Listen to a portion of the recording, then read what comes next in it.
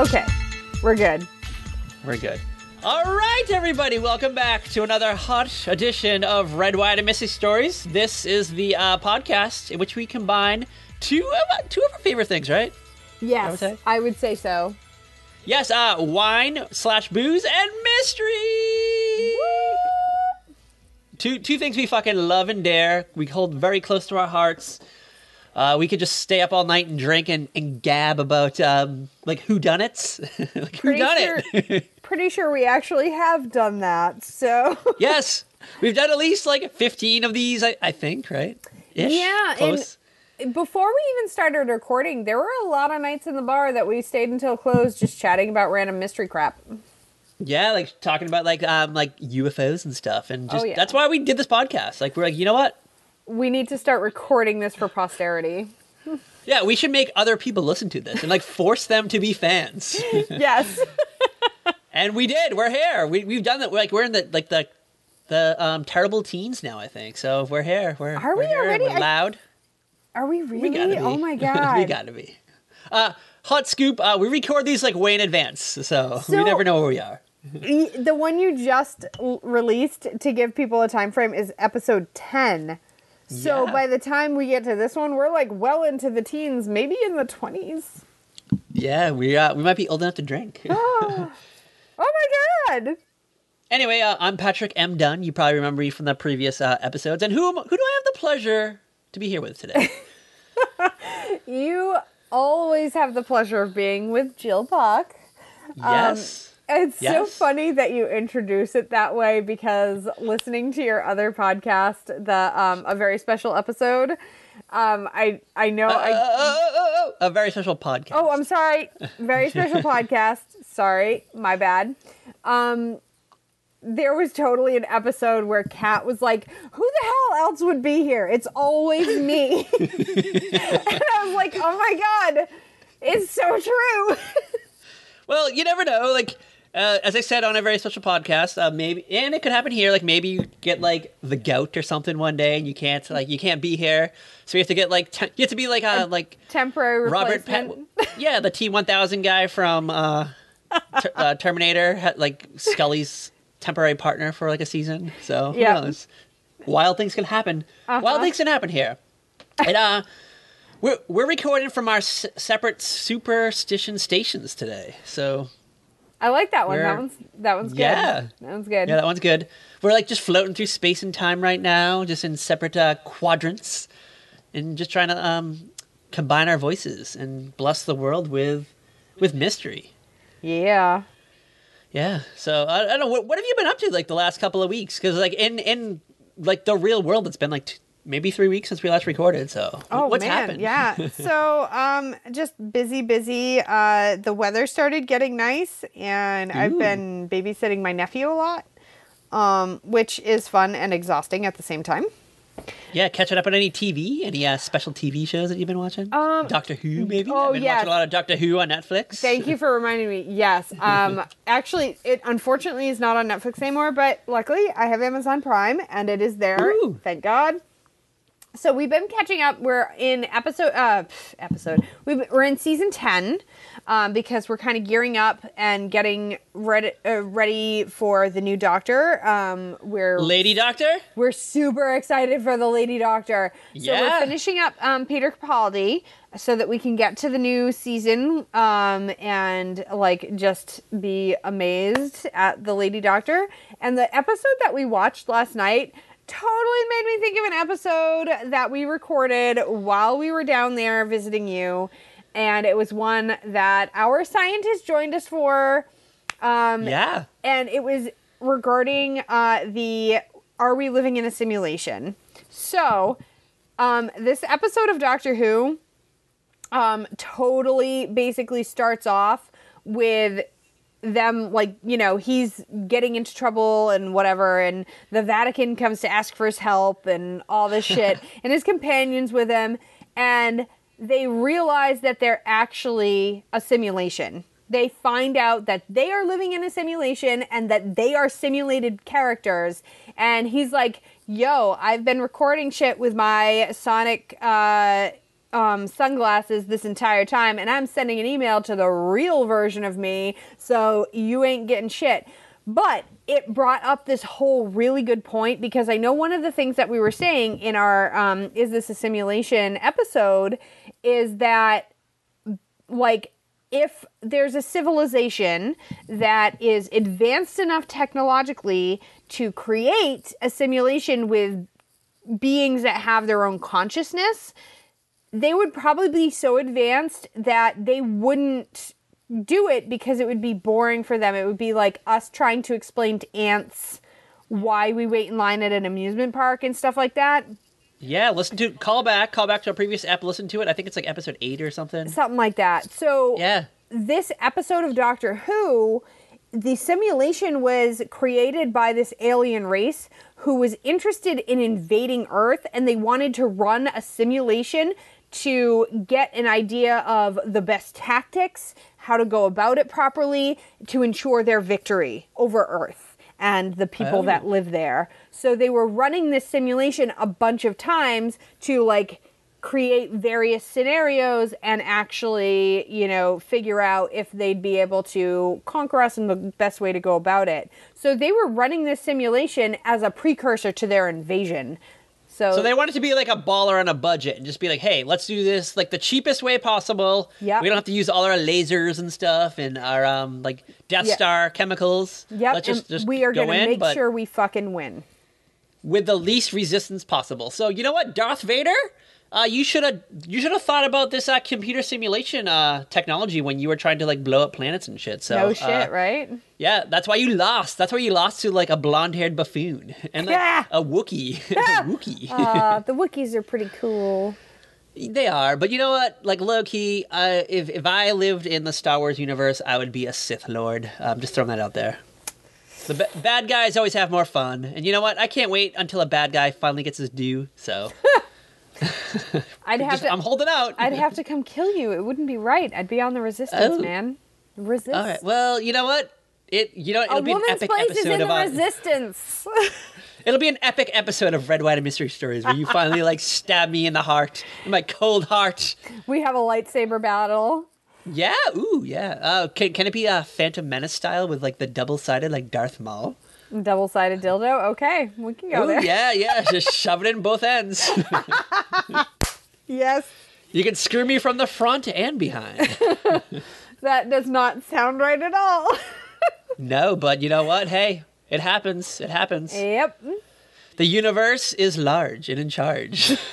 All right, what were you saying? So you had like a hot scoop about this? So basically, like, it kind of throws that whole thing into a tailspin about the whole, well, if there's a race that's advanced enough to simulate consciousness, they really probably wouldn't do it because it would be boring for them. There wouldn't be any purpose to it because we'd be like ants to them. Well, guess what? Just found the purpose, running simulations to figure out battle tactics and make sure they can like easily take over a planet. So opens that shit wide the fuck up. We might be living in a simulation.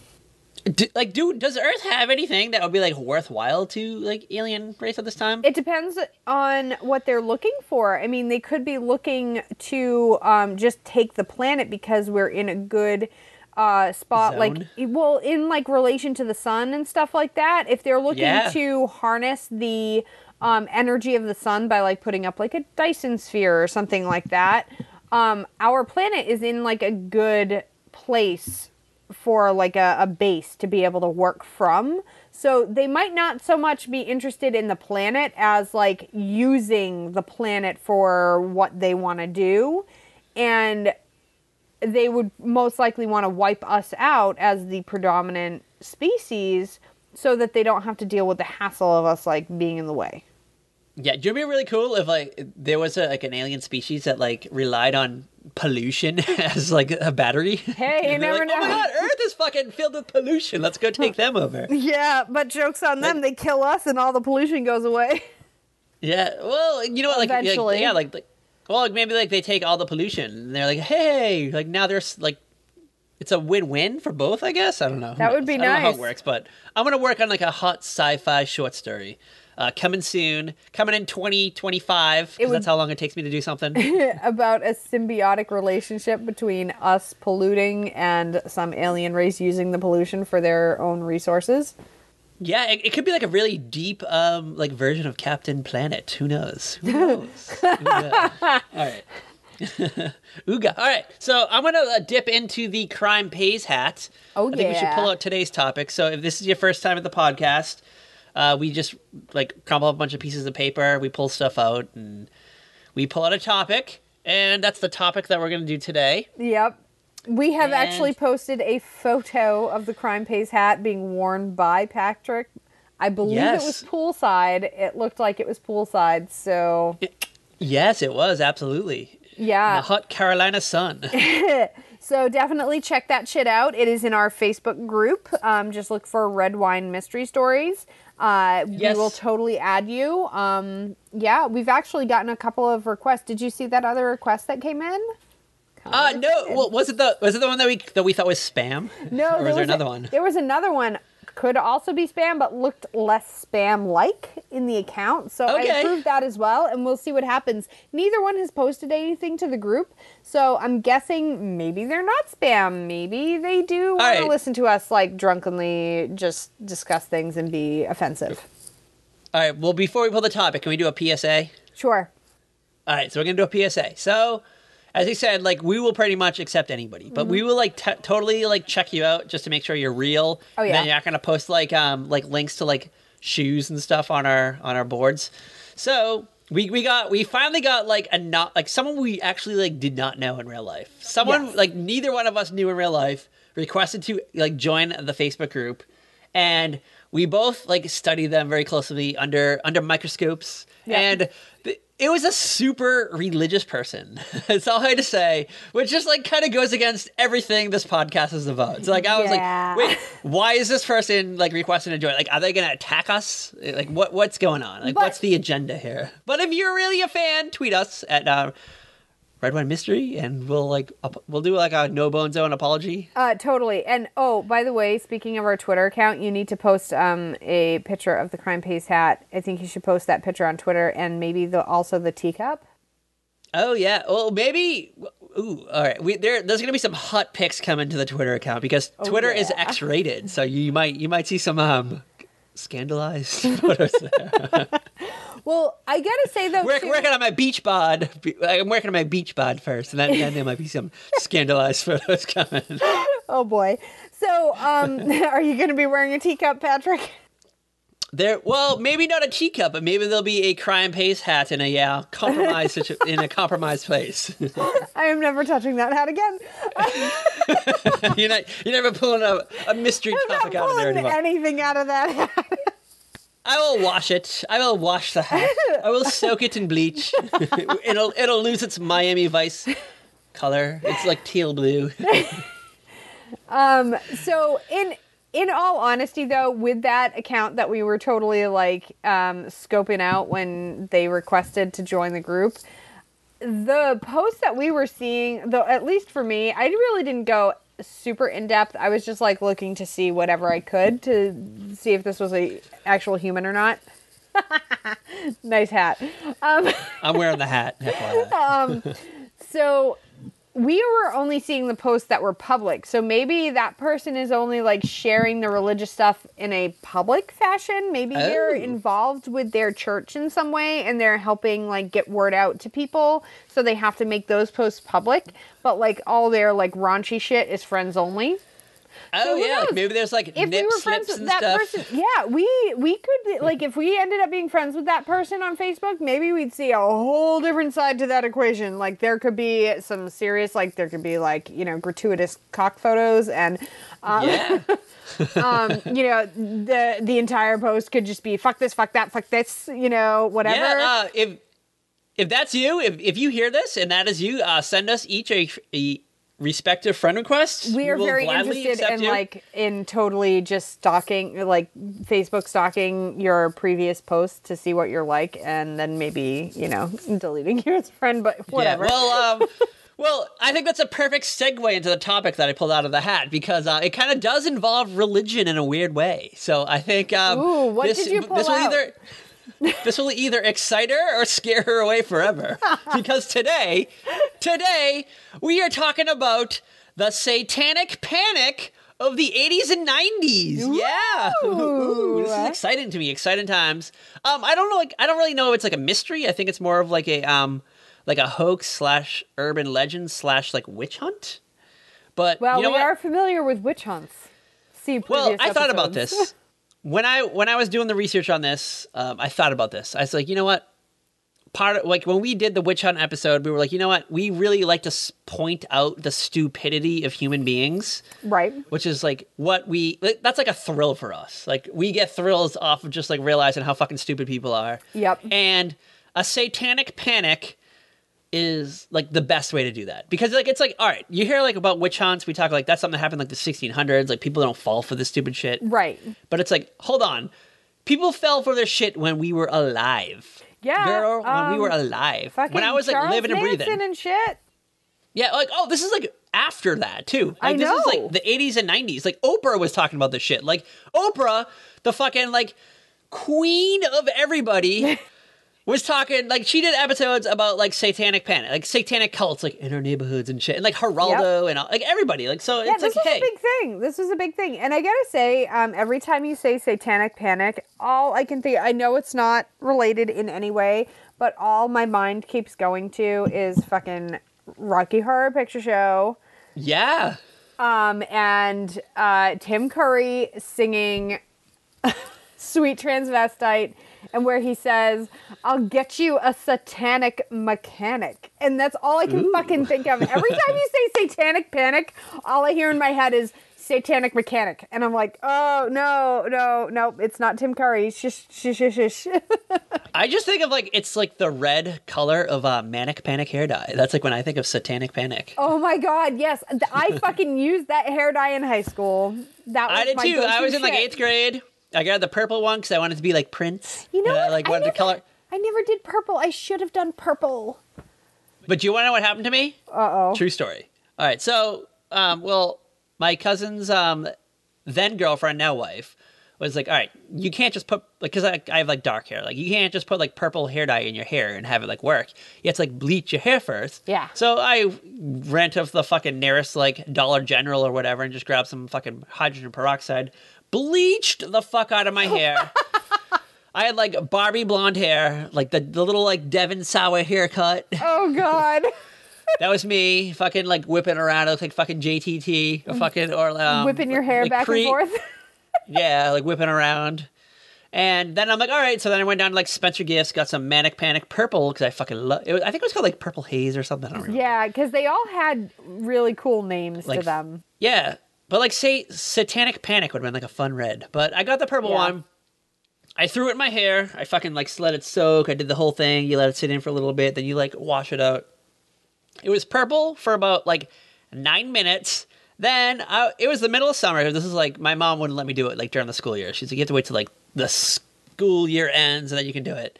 Because I don't want fucking people seeing you. Then, so like 9 minutes after I did it, I decided to like jump into the fucking pool. Into a pool. A chlorinated pool.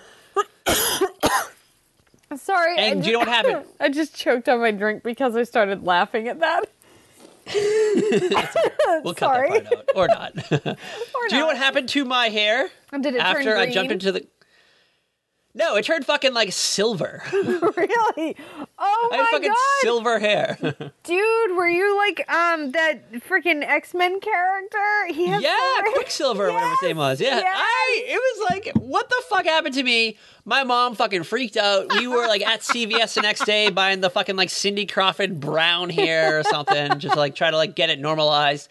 And we did like fucking 17 color combos, and it would not fucking get back to like the normal color. It was great. God. And you know what? I fucking loved it. I was like, yes, I can finally be an individual. Yep. This is who I am as a person. I am represented by my weird hair color.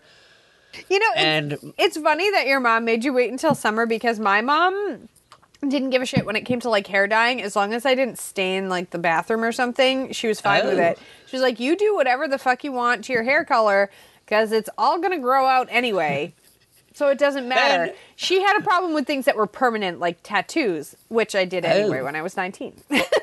Well, fun. Well, this story has a kind of has like a silver lining.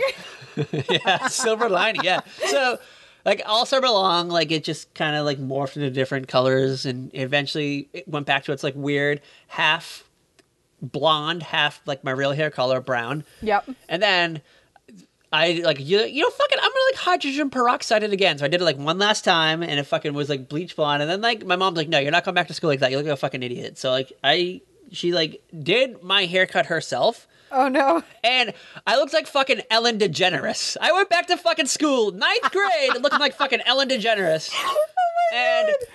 I remember walking in to school, and this fucking, like, I don't know, like a bully was like, you look like fucking Ellen DeGeneres. And I was like, oh my God. I fucking went home and just like, I could totally see it too. I can like picture you, and yeah, you totally would look like Ellen DeGeneres. Hold on. There's one of my Facebook friends like over last summer posted a pic like around that time. So I'm gonna post it to the Facebook group and the Twitter and everything that we have. So you can see like Ellen DeGeneres Patrick. That will be fantastic. Wearing an Airwalk t-shirt.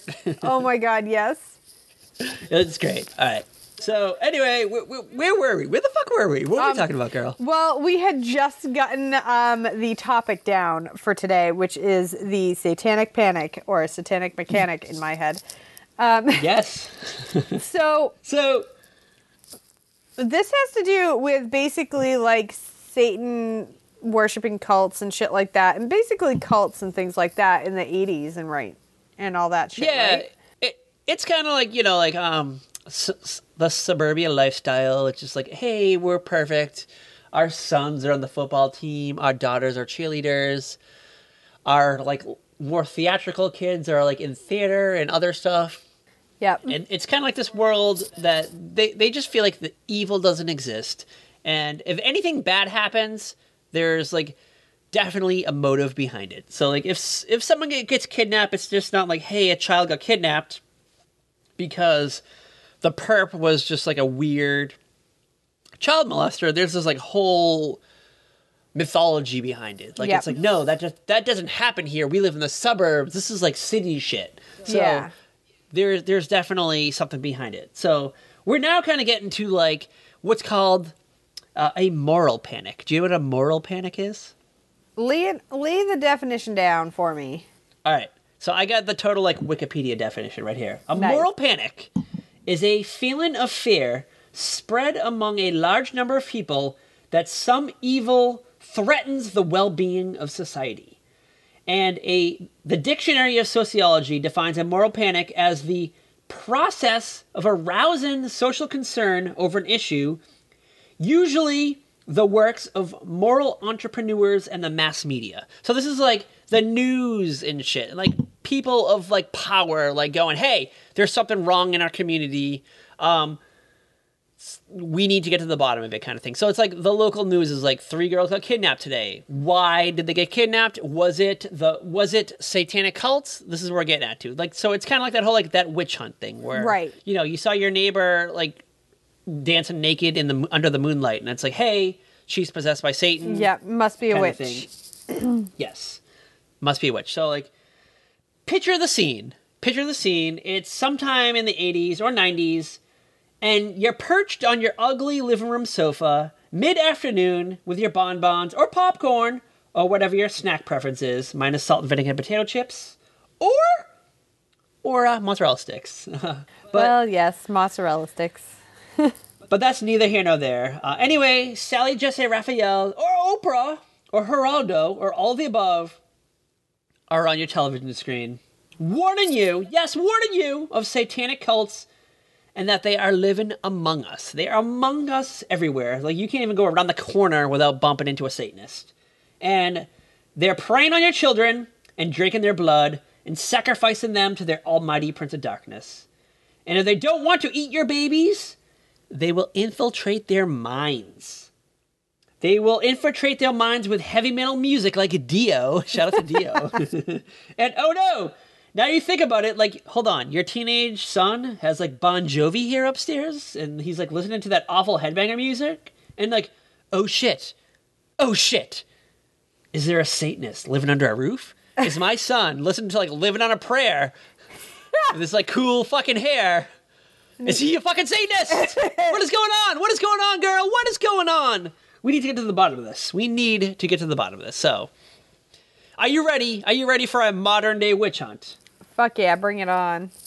Yes, because it seems like every few generations, humanity falls victim to some kind of lashing against something they don't understand, like the persecution of Jews in Europe, that they were still in the blood of Christians for their own ritual sacrifices, or McCarthyism, like even kind of more recently in the late 40s and 50s, that Americans were being influenced by communism. So yeah, like that was a big wild. thing. It's a fucking tough world out there. Like, It's hard to be alive. Like, now fucking just throw satanic ritual abuse into this. And it's like, what the fuck is going on? Like, what? What? Yeah, and I gotta say, like, a lot of the shit that everybody says is like, oh, well, that's satanic. They don't actually know anything about what that, like, satanic stuff has nothing to do with, like, you know, all the shit that's, like, you know, sensationalized in the media about like, oh, well, they're sacrificing virgins to the Dark Lord and shit. That's really not what it's about. Yeah, it's like, just get fucked then. Like, yeah, it's like... You don't have to worry about it. Basically, like, if you look at a lot of the shit, like, the morals are a lot better than most religions out there because they're like, oh, well, respect for everyone, not respect for everyone, well, except, you know, Jews and black people and, you know, women and whatever. Yeah, well, it's like respect for everyone and, oh, hey, like, we hold women in a high regard and we hold these people in a high regard. And it's like, okay, well, where the fuck is that in other religions? Well, all right, so... We're going to get like a little, We're getting off on a tangent, aren't we? No, we're not. We're going to get a little deep right here. So, the Church of Satan is not really as evil as you think. No, it's not. If you look into it, they're basically just atheists. Yeah. And they just believe that, you know what? There's no God, but they're atheists we like the symbol of the devil. Yeah, they're atheists masquerading as a religion to be more palatable for other people because for some reason, people have a real problem with atheism. Yeah, atheism is like a tough pill to swallow. It's a jagged little pill. Alanis Morissette reference. Yes. First one of the podcast, maybe? Who knows? First one of this episode. We've definitely had some references prior episodes. I'm sure. She comes. I literally make a Alanis reference in my life at least once a day. So anyway, the Church of Satan, like, which was like recently founded too. It's not like this like thing that's been around for like a millennia, like all these like weird accusations claim. Like, right. It was founded in like pretty much recently, like the last like 50-ish years, 60s, 70s-ish. And they're basically just atheists. They just like the art and symbolism of the devil. And they just like chose to represent that as like kind of like not their deity, but as just like a symbol. Because also, if you think about it too, like a PR person. I think this could be completely wrong, but just my thoughts on the matter. Like, okay, yes, they like the artwork and everything of the devil, but if you look at, say, the idea behind the devil, it's kind of also alluring. Like, the devil is not what makes people do bad things. He is not like some guy going around like going, ooh, this person's going to be evil and I'm going to steal their soul for hell. No. The devil is actually the one punishing the people who were bad in their lives. So you go to hell, he's the one punishing you. He's not actually making you do bad things. He's the one punishing you for the things that you chose to do on your own with your own free will that were bad. So he's kind of a good guy. Like, the devil is portrayed as this evil thing, but if you think about it in reference to like all the, you know, what's going on, even in like Christianity and everything, he's the one that is punishing the evildoers. He's not the one making people do evil. He's the one punishing those that do evil. So that's kind of an alluring idea to get behind. Yeah, and like, and another thing, it's just like, what is your interpretation of good versus evil too? Like, right. You can be on two different sides. Like, you think this is good, you think that's evil. So it's like a hard cookie to swallow. Yep. And I think, I don't know. Like, I apologize. Actually, I don't apologize to like anyone that's super religious out there. Like, if you made it this far into the podcast, yeah, if you made it this far into the podcast, you know that I think fucking religion is a hogwash. It's basically like the equivalent of like the Marvel Cinematic Universe. It's like someone was just super creative back in the day, came up with like all this fucking crazy shit, and it was great. People loved it. People fucking ate it up. And like Jesus is like Iron Man, and fucking like Mother Mary is fucking Black Widow. Like, I don't know. Like you can find similarities. I'm not gonna fucking connect these dots. But like maybe we'll get into that in our Gilligan's Island episode. Maybe, but like it's like religion is just like old timey comic books. Like that's how I feel. Yep. Like why is there like 17 million different religions? Like which one is right? Which one is wrong? And how do you navigate this world? You can't. I like this theory. Best way. I like where this is heading. The best way to navigate this world is just to fucking YOLO live. You only live once. Is that what YOLO stands for? I forget. Yes. I don't remember. Wow, we're old. We're old people if we're using something like some teenage slang stuff and we don't even know what it means. Oh my god. And I feel like YOLO is like an old reference too. It's not even like new. So. No, and it's kind of annoying. Yeah. Well, I feel like people don't like YOLO anymore. It's like not a thing, but that's probably a good thing because I feel like a lot of bad things could have come out of that.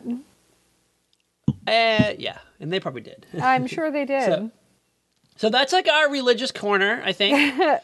And we kind of like religious went roundhouse. Over, like, religious roundhouse, like a roundhouse kick to the face from Chuck Norris. Insert slap noise right there or something. Yep. Like the sound of like someone going through like those like paper walls that they have in like those old martial art movies. Yes. But I really want to get into like the fear of underground satanic cults. Like it was so widespread. Like it was so fucking widespread that it earned the nickname the Satanic Panic. Yes. Geraldo Rivera, we know him. We know his mustache and fucking like Jimmy Hoffa's vault and shit. Being empty. We know Geraldo. Yeah, being empty. He claimed, all right, this is wild. So we're going to do some Geraldo math right now. You ready for some Geraldo math? Oh, yeah. Bring on the math. All right, so Geraldo Rivera, I don't know what year this was, like late 80s, early 90s. He claimed that there were over 1 million satanic cults in the U.S. So I'm just like, hold on. Like, if there's 1 million satanic cults. That's a really high number. Like, I don't even want to like break it down to like the number of the people that are like in the planet at this time, and he made this claim. But that's probably saying like every other person was in a cult, like a satanic cult. Like seriously. So it's like your neighbor, your paper boy, the person who works at the ice cream store down the street. They're all in a satanic cult. See, so like everyone's in a satanic cult. This really brings into play like what you were talking about before with the similarities with the paranoia about communism and shit that happened. This is totally like, the Red Scare all over again. Basically just making people think, oh, every other person you know is a communist. Well, every other person you know is a Satanist or whatever. Like, what the fuck? Yeah. And people bought into this shit. People just bought into this left and right. And it kind of has like an origin. Are you ready for the origin? Mm-hmm. All right, so initially, the publicity came through a book called Michelle Remembers. Do you know about this book? I actually don't. Because once again, you've done all the research and I have done shit. All right, so this is fucking wild. All right, this is fucking wild. So it's 1980. The book Michelle Remembers is published. And it's a book. It was written by a Canadian psychiatrist, Lawrence Pasdar, and his psychiatrist patient and eventual wife. So the person who was his patient eventually became his wife. Her name is Michelle Smith. That sounds like not okay as far as like a therapist or, doctor. Like, wow, so I ended up marrying one of my patients. That sounds like some serious transference and countertransference going on there. Yes, totally. And it kind of gets into my theories corner too. Okay. So Michelle Smith is the patient. Lawrence, we're going to call him Bad Larry. Bad Larry is the psychiatrist. And this was a fucking bestseller. You can still buy this book on Amazon. It's like super cheap. buy it. I haven't read it yet. I might read it. We might do like a special like follow-up episode, like a mini ep, and we'll talk about it. Okay. But, so this was the first book written on the subject of satanic ritual abuse. That's what I found on Wikipedia, but then I was like going a little bit back further, and there's like other books written about the subject that aren't as popular, but possibly could have impacted things further down the line. Ooh. So we'll get into it in a bit. But anyway, this was a popular book, and it's integral to the controversy beginning in the 1980s regarding the satanic ritual abuse and recovered memories. I say recovered in like air quotes. Yes. Because since the book has been published, it has been discredited by several investigations which found no corroboration of the book's events, while others have pointed out that events described in the book were extremely unlikely and in some cases impossible. So, I'm going to get into the book. You ready to hear about Michelle Remembers? Oh, yeah. Give me a synopsis here. And I remember. Is it like a Madonna song or something?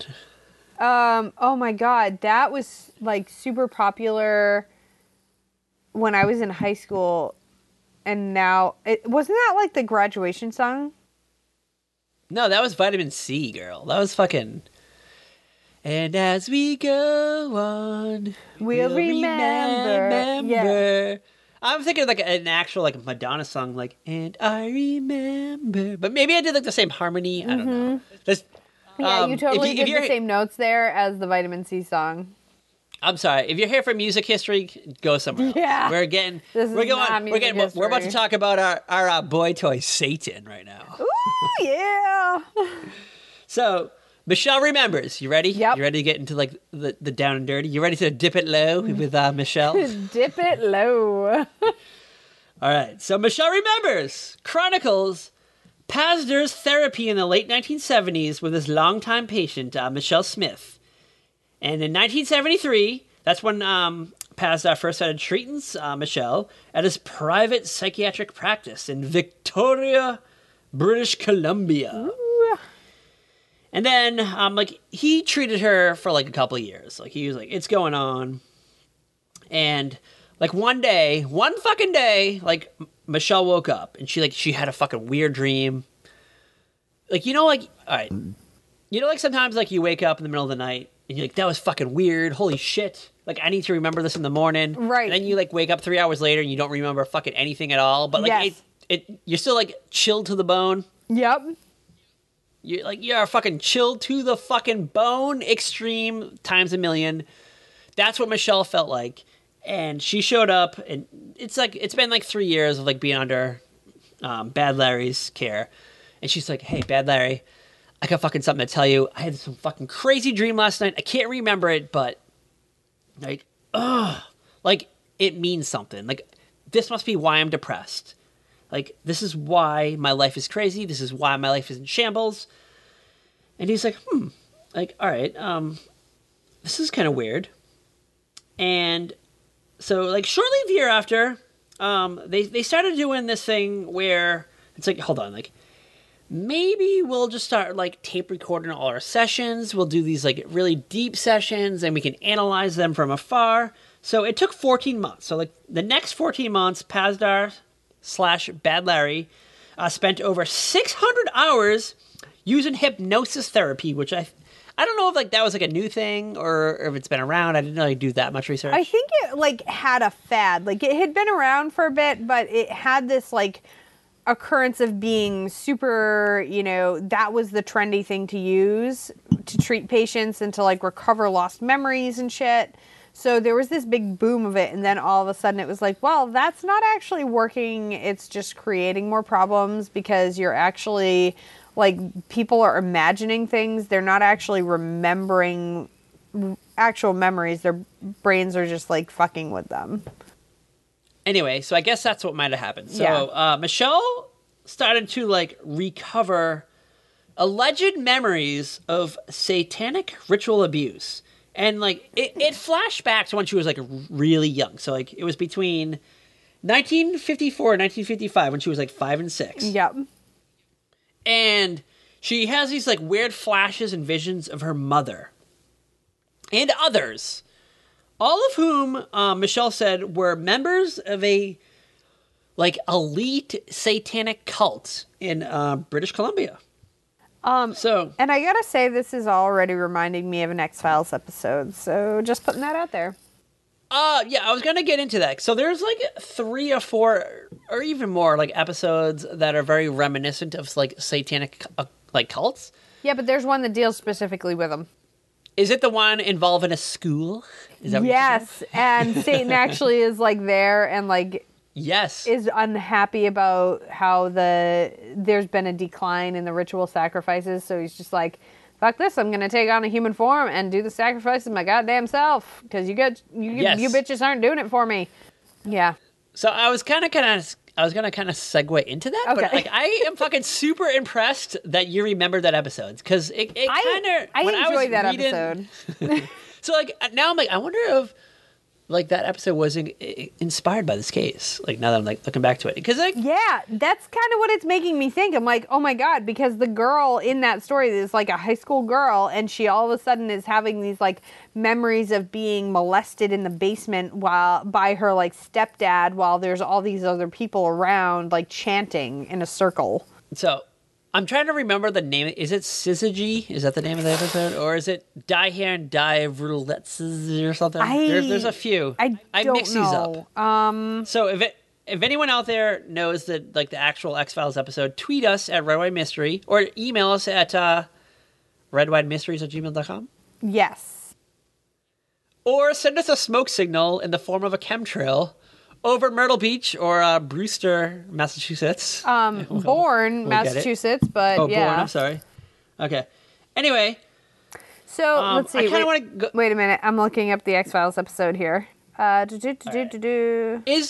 on. Are you thinking of the one with the girl who played Eric Foreman's sister on that 70s show? Is that the one we're thinking of? Oh my god, is she in that? I think so. Let's see. I'm looking up one that's from season 3 that takes place in Comedy, New Hampshire. I think that's the one I'm thinking of. Dude, that has Ryan Reynolds in it? What the fuck? No.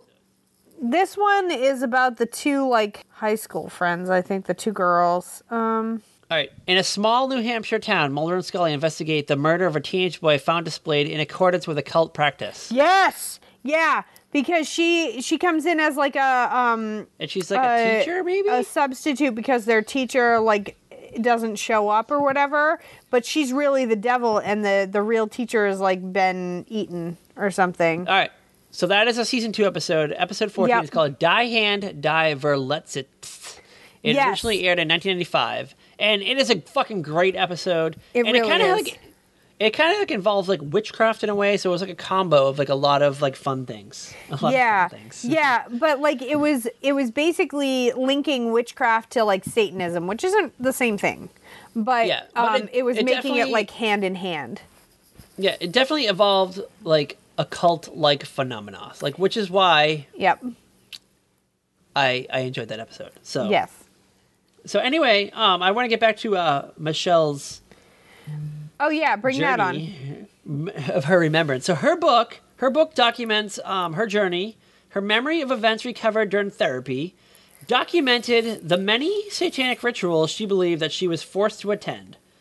And Bad Larry stated that Smith was abused by the Church of Satan. He specified the Church of Satan, which he states is a worldwide organization predating the Christian Church, despite the actual Church of Satan being kind of newer-ish. Yeah. So already that was kind of wild accusations. Anyway, the first alleged ritual attended by Smith took place in 1954 when she was 5 years old. And the final one documented in the book was an 81-day ritual that took place in 1955.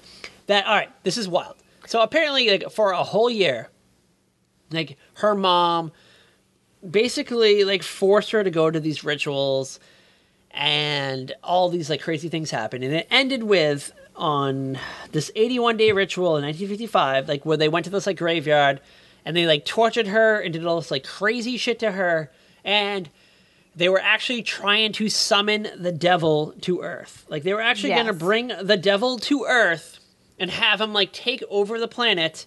But, miraculously, Jesus, the Virgin Mary, and Michael the Archangel, they miraculously intervened, stopped the devil from taking over Earth.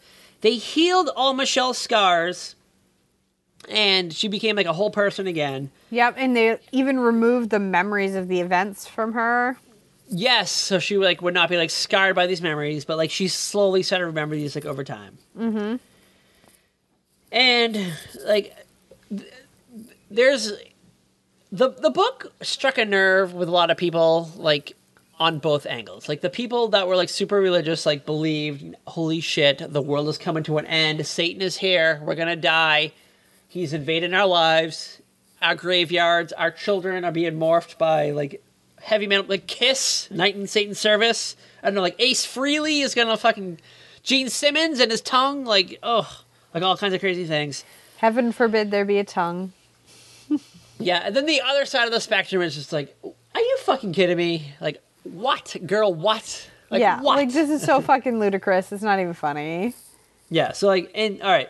So like, there was like, as soon as the book was published, like there was already all kinds of like investigations into it. But like a couple of like the notable ones was all right. In 1995, another book came out that just like spilled all these further inconsistencies and dismissed allegations. The authors found like they did super fucking research. They were up all night in fucking research gear, looking at microfiche, probably like early like World Wide Web technology. Yeah. Fucking Sandra Bullock in the net and this shit.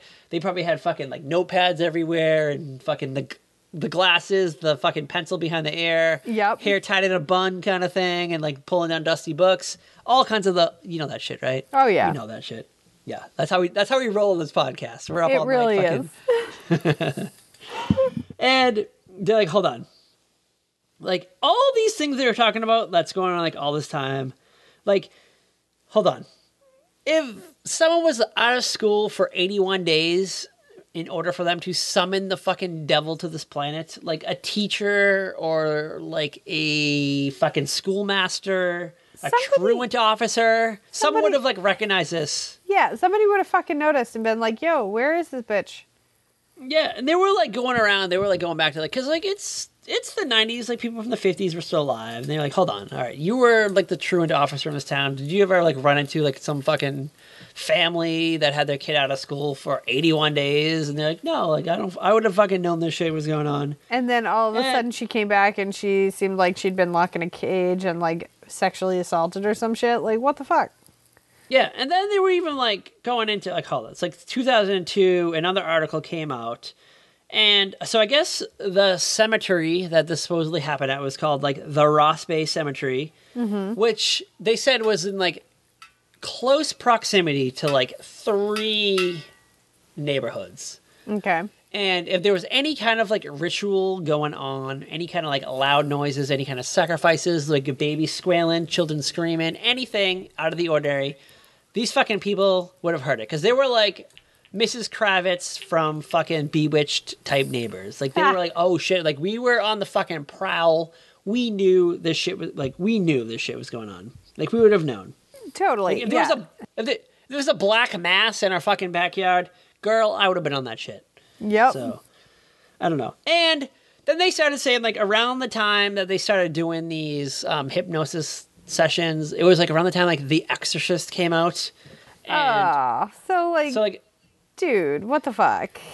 So it was, like, maybe she was starting to have, like, memories. Like, you know when, like, you watch, like, someone, like, when you're a real small child and you're, like, it fucking sticks with you.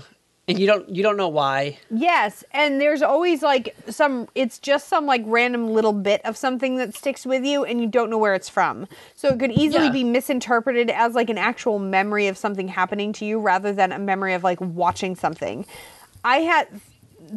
Semi fun fact, I had this happen to me with Logan's Run. So, yeah, a sci-fi movie from like the fucking 70s that nobody our age really knows. I watched it when I was a little kid with my dad because that's what we did. And for the longest time, I did not know what the movie was because I didn't know what the names of movies were really when I was a little kid. And there were certain scenes from this movie that had just stuck with me and I didn't know where they were from. Like the scene where they had just escaped and they're swimming in the pond and he looks at his palm and the crystal that's set in his palm is clear. And he like has the revelation that they have escaped the city and they're no longer on the time clock and they're not going to die when they hit 30. Like that scene stuck with me. And then the scene where they meet the guy with all the fucking cats. That stuck with me. Didn't know what movie it was. So, like, trying to explain that to, like, somebody else my age, they'd look at you like you were fucking insane. Like, something had obviously happened to you when you were a small child that you were repressing and creating this false memory. No. When I was, like, 19, I saw it on the friggin' Sci-Fi Channel, and I was like, my God, it is an actual movie. I'm not insane. Yep. And now I have it on DVD to just prove to everybody that, hey, look, I see this. This is what I was thinking of. I'm not psychotic. So, yeah, that's my story about that. So it's like a weird thing. Like, things you see when you're a child, like, you don't realize it's a movie. You think it's real life. Mm-hmm. And then, like, another thing that was like being floated around was that like Michelle Smith ended up marrying Bad Larry. So it's like maybe she had a crush on him all along and just wanted to like feed into like what he wanted to hear. Right. Wanted to be fascinating for him so that he would take an interest in her and therefore end up marrying her. Yeah. So it's kind of like, all right, so let's do like reverse X-Files right here. Let's say like Scully was like, all right, you know what? Maybe I just want to fuck Mulder. So, like, I will just commit to his theories and just say, hey, there's aliens among us. Die Verletzit, whatever the fuck, however you pronounce it, is real. Mm-hmm. So I'm going to go along with it, and I'm going to get fucked tonight by his little teacup dick, so. I have a feeling it's not that little, though. I don't know, I've seen the Red Shoe Diaries. It didn't look, I wasn't impressed. Wait, what have you seen that shows this? Because I think I may need to watch this after we're done recording. You've never seen the Red Shoe Diaries with David Duchovny and they show his fucking wang? No! Oh my God, how have I missed something that shows David Duchovny's wang? Movie, Showtime, 1990s, like in his prime, David Duchovny. All right. Google it right now. Let's do a live reaction shot of like Jillian discovering David Duchovny's actual penis. What's underneath the teacup? What is the movie? Just write David Duchovny Red Shoe Diaries. David Duchovny news. What? Red Shoe Diaries. Red Shoe Diaries. Okay. How has this eluded you all these years? I have no idea. How have you never brought this up before in our friendship? I don't understand. I feel like I have. I feel like I've like said like, you know what? Like that teacup is not covered up much. What? No, you have never said that. Well, maybe I've thought it. Maybe I thought I've said it. Okay, I am not seeing any images of penis here when I'm looking at the Google Images search. Oh, is this a Mandela effect? I think maybe you're thinking you've seen his penis and you just haven't. Maybe it's a dream. Maybe it's in my dream journal. I'll have to look. I'll like go back to my dream journal and look. Dreaming of David Duchovny's penis. Well, I can't fault you there. All right. Well, we'll have to move on. This will have to be like a side quest for Jill. See, you know what came up in the fucking Google Images search for this that you told me to search? The fucking teacup photo came up in the search. But I'm still not seeing any photos of penis. All right, well, I am now thoroughly disappointed, and I will need to watch this movie to see if they actually show it, because that would make my day. Maybe this takes place in the alternate universe that I live in. Maybe it's in your own simulation. Maybe we live in separate superstition stations from like different Earths. Like you're like Earth 11 and I'm like Earth like 12. Who knows? But I am seeing some nice shirtless pics, which that ain't a bad thing. All right. Well, we got some more Satanica Panica to get through. Are you ready? Oh yeah, bring it on. We got a lot. We got a fucking lot to go through. Because I thought, like, I was like, maybe we can break this up into like 3 or 4 episodes, but I was like, you know what? fuck it. Let's do it in one. Yeah, we're doing it all in one. However, though, can we like take a pause for a moment? Like a pee break? Yeah. All right.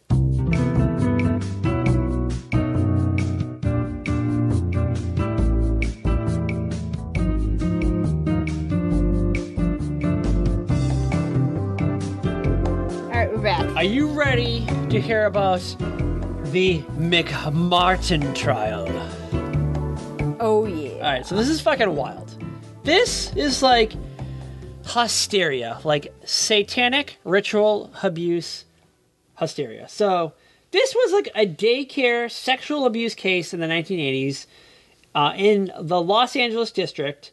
And I guess there was the McMartin family, like, people like open like daycares in the home and they just like take care of kids and shit like during the day, like while like their moms work at a bank and shit.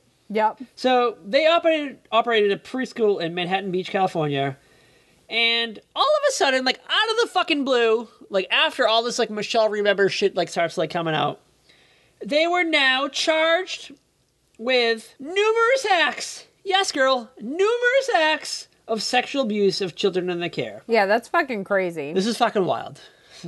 This is fucking wild. Accusations were made in 1983. Arrests and the pretrial investigation ran from 1984 to 1987. And the trial itself ran from 1987 to 1990. So this like fucking just ebbed on. This spanned like a decade. Yeah, this just fucking went on. Yeah. This went on and on. And after 6 years of criminal trials, no convictions were ever obtained. And all charges were dropped in 1990. And it was fucking expensive. It was like, at the time, one of the most expensive fucking criminal trial in American histories. And yeah, like they started going back. Like, you want to hear some of like the accusations that were made during this? Oh yeah, definitely. So I don't know, like I don't want to get like too specific and drop names and shit, but now like some of the accusations were described as bizarre in quotes. Yeah. Overlapping with accusations that mirrored like the just started satanic ritual abuse panic. It was alleged that in addition to having been sexually abused, the kids claimed to have seen witches fly. The witches also traveled in a hot air balloon and were taken into underground tunnels and abused. And this sounds like they watched The Wizard of Oz in their daycare and like really misinterpreted it. Could be. And then, so they started like some investigator started showing, or actually a lawyer started showing. Actually, the McMartin's lawyer, like who was like the people being accused, started showing the kids like pictures of like people and like saying, "Did these people abuse you?" They showed one of the children a picture of Chuck Norris, and the child said, "Yes, he was one of the abusers." So like this is just fucking wild as shit. Yeah, so basically these kids were being shown like movies and shit in their daycare to like keep them quiet and probably like misinterpreting life. Right. Yeah, basically like having one of those moments where they couldn't distinguish, hey, this memory is of watching a movie, not of my real life. Yes. So like it gets wild here. So like some of the abused, they were alleged to have occurred in like secret tunnels beneath the school. They started doing like excavations underneath these schools. Nothing. They found like fucking nothing. They spent like all this money. They're now like saying that there's like the kids said they saw like babies being flushed down toilets, the secret rooms, and then like some children like claimed they were like now part of a game called like Naked Movie Stars, suggesting they were like forcibly photographed nude. And it was just like, it was crazy. This whole fucking like crazy hysteria. And they kind of like boiled it down to like hysteric parents. Like that's like what eventually became like, because you know they were like watching these like news programs and stuff like Oprah and Sally Jessy Raphael and Geraldo, and they were reading things like Michelle Remembers, and it was like, hold on, like why is my kid saying these like weird things? And you gotta think like the kids are probably like overhearing their parents talk about stuff and then misinterpreting things and like whatever, but they're also parents that are watching things like news programs or anything like that in the evening. Kids are probably overhearing it in their bedrooms, or they're still up and watching the news program with their parents. So that actually takes a toll on kids. Like they can like have false memories of, you know, they were watching some news program about something and they like make their imagination fucking takes over and makes it like a memory of them being involved in it. Yeah, and like a hot scoop. So I remember watching like Return of the Jedi when I was like real young. Yeah. And seeing the Ewoks. And then like I was like playing like near the woods one day and I saw like raccoons and I was like, holy shit, it's Ewoks. Yeah. And I told all my friends we were like Ewoks in the woods, and like now we were convinced there was fucking Ewoks in the woods until I like, was like a little bit older and I was like, wait, there wasn't fucking Ewoks in the woods. There was just fucking raccoons. I was like, what the fuck is wrong with me? Yeah, exactly. Yeah, well, it's like me. Like my dad watched a lot of shit for a while when I was younger. He was watching a lot of shit about like alien abductions and stuff. Man, did that have an impact on me. Like I seriously couldn't like watch out my window because I was convinced I was going to see a flying saucer for a while there. So like shit like that, kids really, their imaginations are freaking like running wild. So anything that they see that supposed truth makes it even worse. Yes. Which is well. So, but hold on. Do you want to like do a complete 180 though? Oh yeah. All right. Let's spin this like, shit. I feel like we should get down to some actual fucking satanic ritualistic murders. Okay. Maybe. Allegedly. So, yep. Alleged. Allegedly. I'm just gonna say allegedly. This is an alleged podcast. So, like, you read all this shit, like all this shit's going on. Parents are scared all over the fucking country. Similar fucking things. Like people don't want to put their kids in daycare. Just fucking murder. Like people are like, oh my god, like, but like, you never hear about missing babies and shit. So it's like, right. We're like, who are they? Baby farming people? Like, what's going on? Like what? Like. Where are all these like satanic sacrifices? Like where are they? Yeah, why are we not like finding these like just randomly found by people?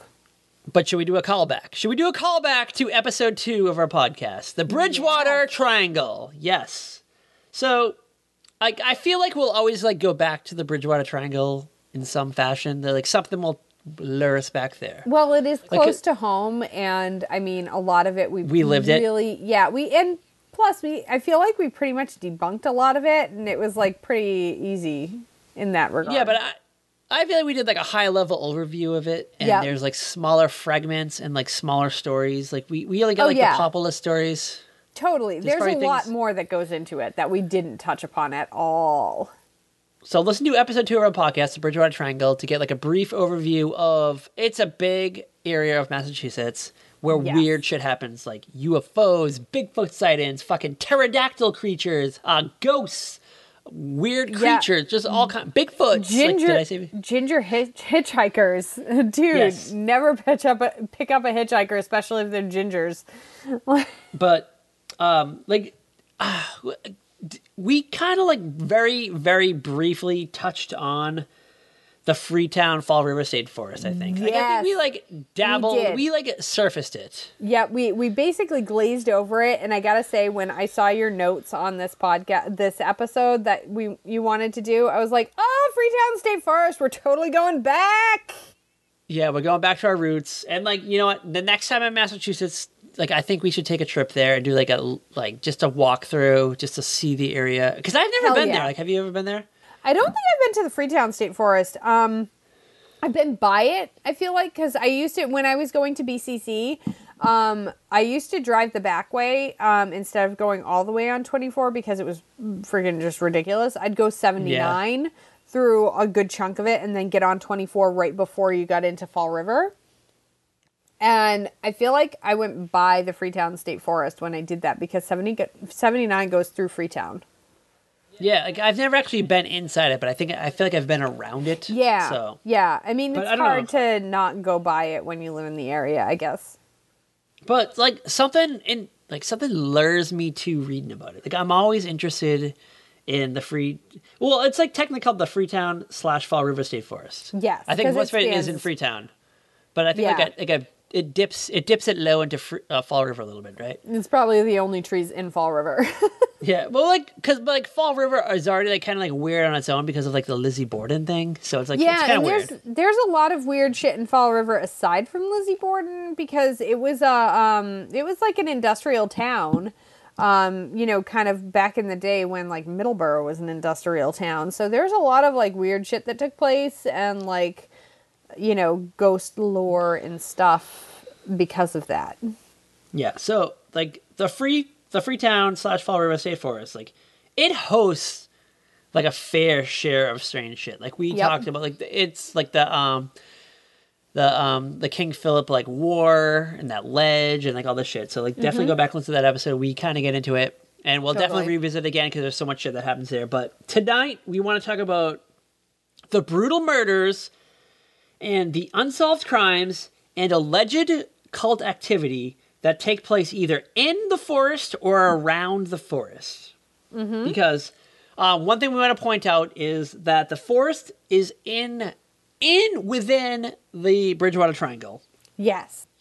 So it's kind of like there's rumors, because I watched a few documentaries and YouTube videos about this.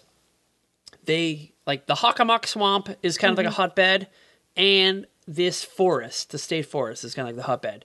And it makes sense because like the state forest, like it's a big ass forest. It encompasses a lot of land, and it's probably like uncharted. There's probably a lot of like uncharted territory. Let's just like it's not.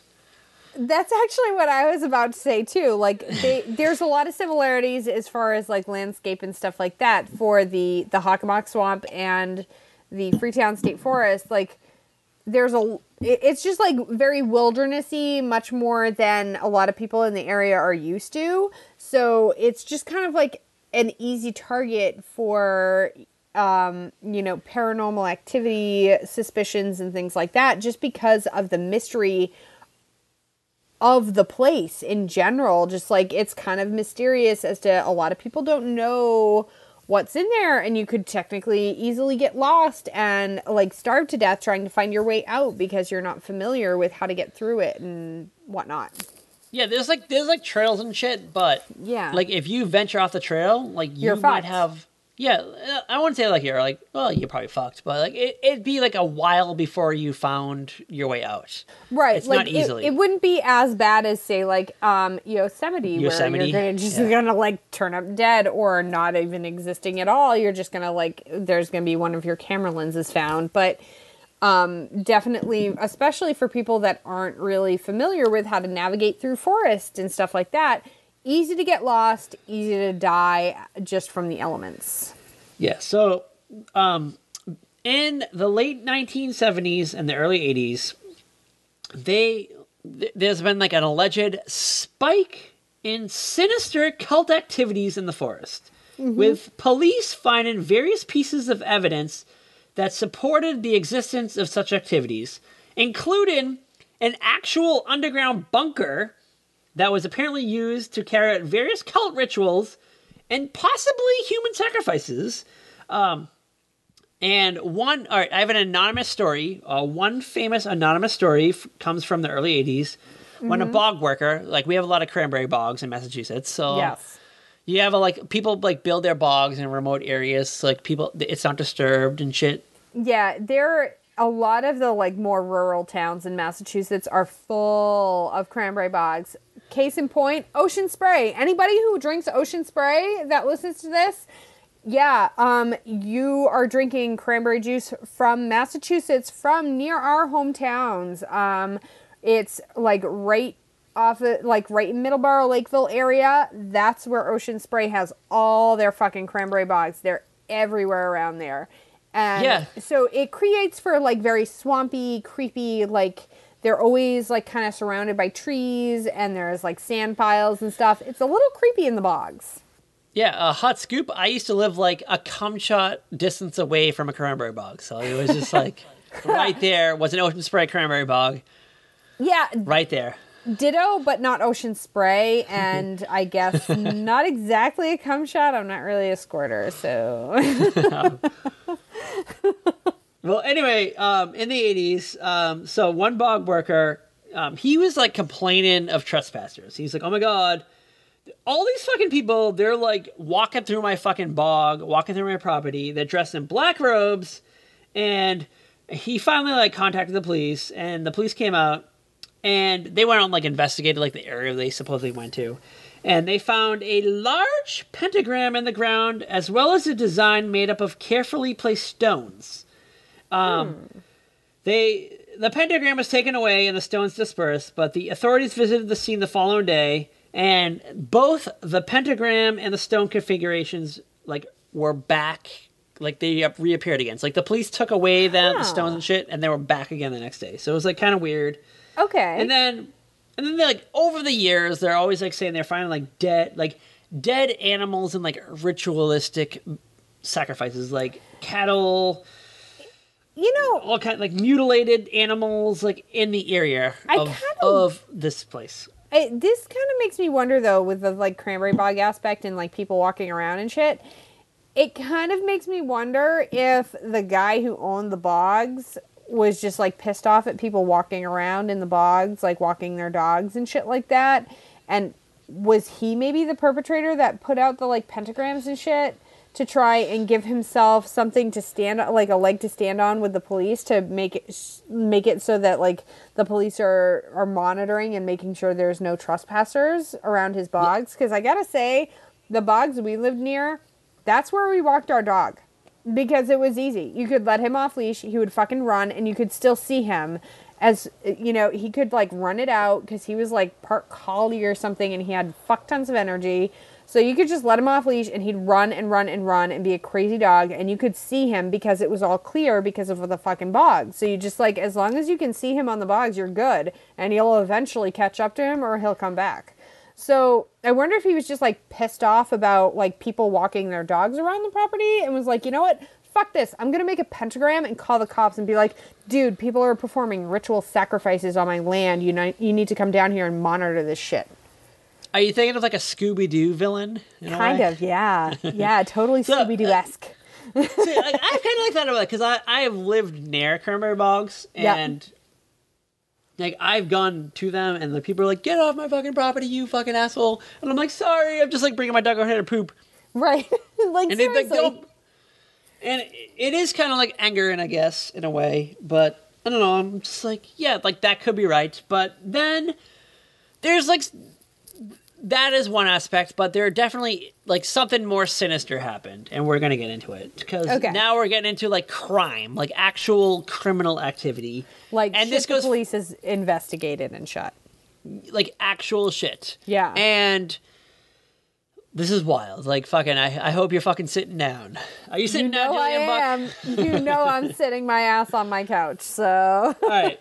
So, like, we're now, like, in the early 80s. Actually, I think it's, like, late 70s. It's not even the early 80s. It's, like, it's late 70s, and we're now at a place called the Ice Shack, which is in the Freetown State Forest. Okay. And this was a small building constructed for the purpose of lodging, like, ice during the 1940s, like, before, like, actual... Oh, yeah! So, like an ice house. So, basically, that's where people would go to get their giant chunks of ice for their ice chests before refrigerators were a thing.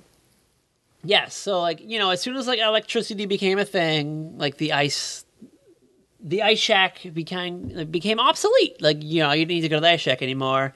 And it was just this, like, place deep in the woods that, like, you didn't have to go to anymore. Because, like, the ice shacks were usually, like, in the woods, like, under brush and shit. Like, kind of, like, away from things. Like, trying to keep, like, the ice cool. Yeah, you don't want them, like, right in the sun. Of course, on Cape Cod, I gotta say, even, like, after electricity and shit, because of where our cottages are, where they have no electricity, before, like, gas refrigerators were the mainstream down there, people had ice chests still. My dad actually has like stories about rowing across to the freezer property, which now has a big house on it, because that used to be basically the ice place where you'd get your giant check of ice, and he'd row across with his brother and get like one of his brothers, and that was their thing, they'd have to row across and get a big thing of ice and row back and get it in the freezer.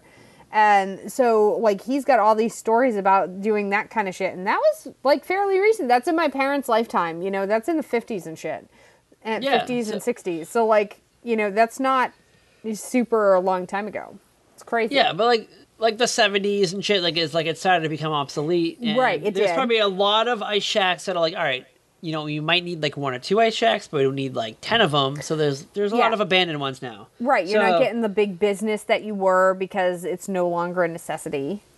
Yeah, so like now there's rumors that like cult activity and like drug dealing are now starting to be carried out in these old structures.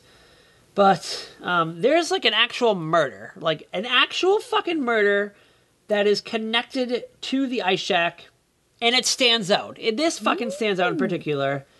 And it ends up being like the beginning of a string of vicious killings by a pimp and a alleged satanic cult leader by the name of Carl Drew. Have you heard that name, Carl Drew, before? I feel like if you lived in Massachusetts, you know that name. Yeah, that's a very familiar name, but I feel like I just have heard the name. I don't really know a lot behind it, which is weird. We're going to get into it. You know this name. He's kind of... I feel like I've heard it referenced, but I've never really kind of understood any of the background. I would say, like, beginning, like, the mid-90s, the name started to, like, disappear. You didn't hear of it anymore. But yeah. Drew, he basically was a pimp. Carl Drew was a pimp. And he was known for using his... He dabbled in Satanism. In, like, the vicious form of Satanism. Like, the one we're scared of. The one the satanic panic is, like, a part of. Right, like the mainstream, like, this is what everybody thinks Satanism is. Yeah, this is the one that, like, Oprah's on fucking Channel 5 right now going, you need to hide. You need to hide. You need to hide. You, like that. Like, you need to lock up your daughters, lock up your sons, fucking lock everyone up, and just fucking go to the moon because Satanists are gonna get you. So, like, Carl Drew is, like, in the old way of talking, a fucking Satanist. Like, the one you should be afraid of. Like now, like, we're saying, like, this is a joke, but it might not be a joke because now we're getting to the fucking nitty-gritty. Yep. So, Carl Drew, a cult leader / pimp, involved in a string of vicious killings, and he used fucking, like, his Satanistic approaches to keep his fucking prostitutes in line. He threatened them, like, if you don't fucking, like, do what I want you to do, I'm gonna fucking sacrifice you. You're gonna be fucking stoned to death. Like, something horrible is gonna happen to you. That's pretty fucking harsh, man. Yeah, and so finally, like, not like finally, but like horribly, on October 13th, 1979, the brutally murdered corpse of a prostitute named Donna Levesque was found behind the Demon Vocational High School, which is like Diamond. I'm sorry, the Diamond. Sorry, I know somebody who taught there for a while. I don't know if he still does. All right, the Diamond Vocational High School, which is like, it's so fucking close to the forest. It's really so goddamn close. It really is, and it's like a main high school in Fall River. It's one of the like main ones. All right, and I feel horrible that I said its name wrong because I read it like Demon, like, oh my god, Demon High School. Oh, but you're like Diamond. It's fucking Diamond. It's like named after somebody named Diamond, probably. No, I just know because one of my favorite teachers when I was in high school in Middleborough, he lived in Fall River, and he ended up transferring partway through a year to Diamond, and I remember him like writing it on the board because everybody was calling it Diamond, like with a D and like DIM, like with a D at the end, basically. I can't fucking spell diamond. So with a shine bright like a diamond.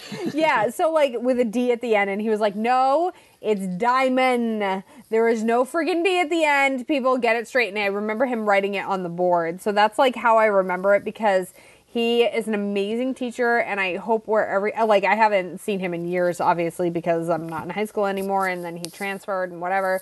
But he was like one of the best teachers I ever had, and I really hope he's still out there teaching, because, you know, his teaching method is a great one for kids. So, well, if you listen to this podcast, tweet us. If you listen to this podcast, tweet us at Red White Mystery. Yeah, Mr. Abello, if you're out there listening and checking up on your former students from, like, you know, over a decade ago, yeah, I'm not a complete failure, and I still remember a lot of what you taught me about history, so like us.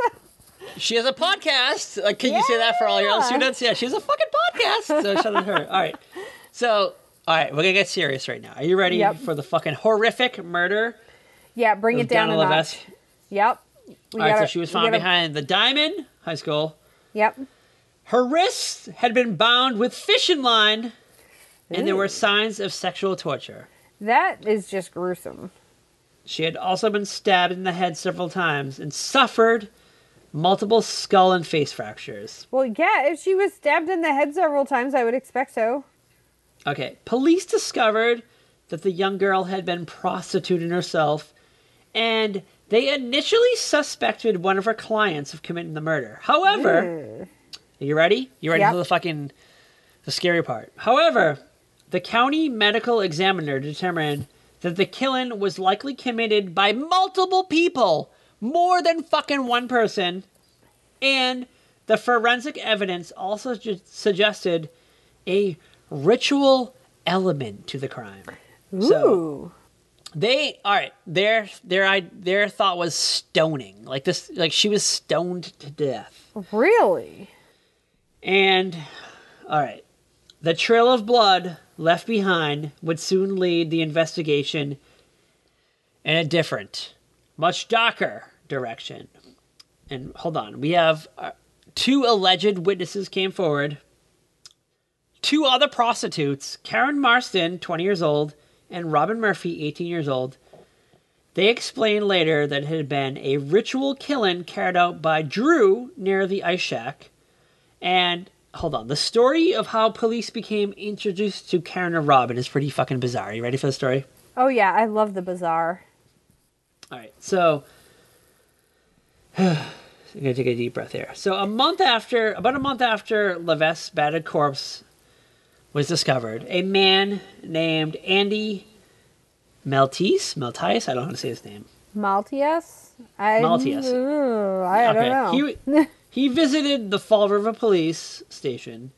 He was there to file a missing person report for his girlfriend, a 22-year-old prostitute named Barbara Raposa, who later on was found dead. We'll get to that in a bit. Of course. Who, like Levesque, worked the Bedford Street area, which I guess is an area, a hot area for prostitutes in the Fall River area. So Bedford Street, I think, might be Route 18. I could be wrong. I know Bedford Street in other areas is Route 18, and it could be the same in Fall River.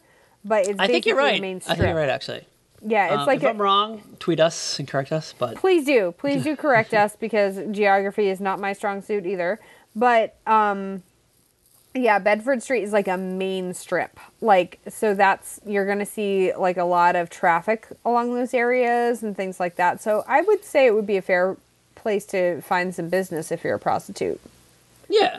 And yeah, if I'm whoring myself out, you don't want to be on a side street. You want to be you want to get some business because you want to make the fucking cash. And if you have a pimp, they're making you make the fucking cash whether you want to or not.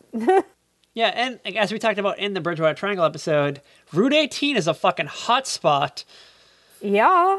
For spooky elements. That's where that ginger hitchhiker is. No, that's 44. That's Route 44. Was it? But it was 44. Oh, shit. It was.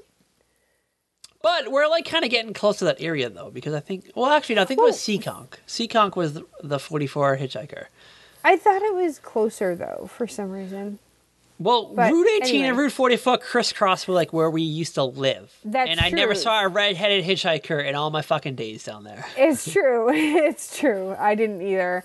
But yeah. And I traveled many a nights down that road, and I never saw a fucking red-headed hitchhiker. Ditto. But if you go further down 44, where it gets creepier, I could totally Seekonk, Swansea-ish. Yeah, because we never really, at least I never really drove a lot on 44 in those areas.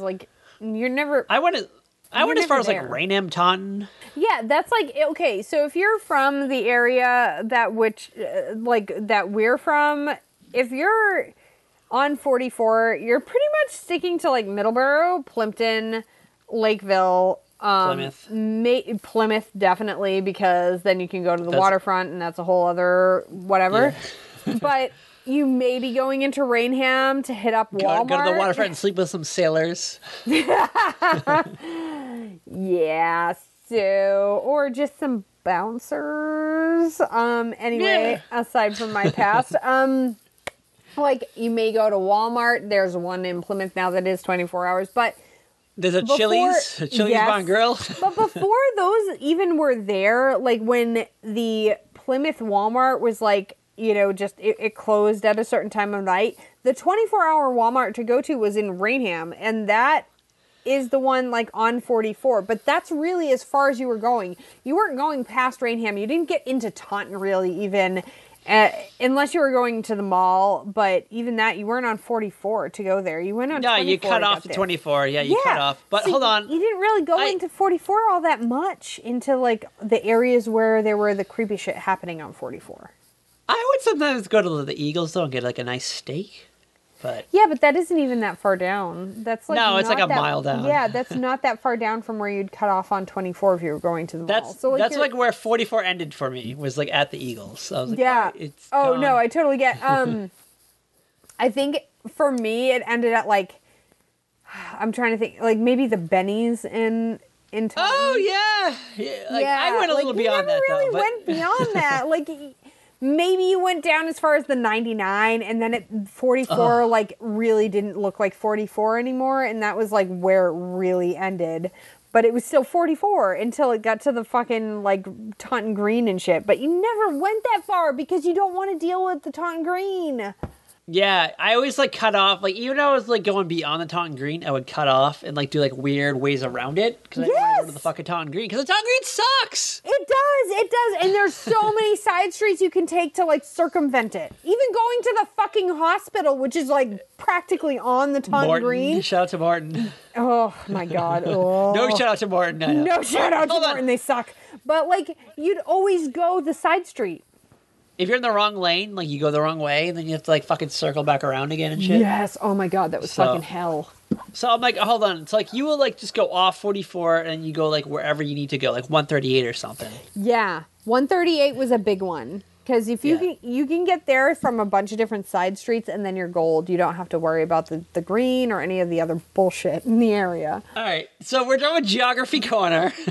Geography Corner. If you're local, you probably appreciate it. Like, you're probably like saying, "Hold on, you did that wrong." But no, we probably didn't. Yeah. But hold on, we lived this life. Yeah, we have to get into like the brutal discovery a month later, after Levesque's battered corpse is found, and Andy Maltese visited the Fall River police station. And as I said, he was there to file a missing person report for his girlfriend. Yep. And Andy told the police that he feared for the woman's safety. He was like, she's been missing for a few days. I don't know where she is, but like, as he was like given his story, he just started like mumbling. He was a fucking mumbler. He's the mumbler. He mumbled something about a satanic cult and claimed to have information relating to the Levesque murder. And then, with no other leads in the case, the police, they arranged for a formal interview to see what exactly this like weird man knew. And he then like spout out 2 fucking names. He was like, hold on. I got fucking 2 people who could fucking tell you exactly what happened. Karen Marsden and Robin Murphy, who we aforementioned. And so the fucking police rounded them up, and throughout their interview, Robin Murphy was fucking silent. She like did not say fucking anything. And Karen Marsden did all the fucking talking. She fucking sang. And she was just like rambling at various levels of coherency. And she eventually, like, broke down in tears and told the police that Carl Drew killed Levesque. Like, Carl Drew is the one you need. Yes. So, hold on. So, I told you about Andy, and he was, like, looking for his girlfriend / prostitute, Barbara Raposa. Yep. All right, well, guess what? You ready? Oh, yeah. Not too much long after this, she was found dead. she was found dead in January, yep. January 26, 1980, the frozen and bloody corpse of Barbara Raposa was discovered in the woods behind an abandoned printing factory. Her wrists were tied together with fishing line, again with fishing line. Yep. Goddamn fucking fishing line, man. She had been sexually assaulted, and her skull had been crushed with a rock. And so this is kind of weird. And the first person to be interviewed in connection with her murder was Andy. Fucking Andy is like called back in. Dude. The last person allegedly to seen her alive. And a nervous Andy denied any knowledge of the crime. However, a few days later, he contacted the police after receiving details of the murder in a psychic dream. You ready for the psychic dream? Yeah. All right, so police played along, and they brought Andy to the crime scene, allowing him to describe what he had seen in his dream, in quotations. Mm-hmm. And it turns out that he was quite the clairvoyant, knowing exactly where the woman's body had been discovered, its positioning, the time of death, the method of killing, and various other details that were not made public. So his psychic testimony was indeed helpful to the investigation, although probably not in the way it was intended, because a then confused Andy soon found himself in handcuffs and charged with murder. Murder! I mean, really, he basically just fed them. He's like, hey, I know all these things about this murder. And it's like, okay, why wouldn't they assume that you did it? Because that's a little fucking suspicious.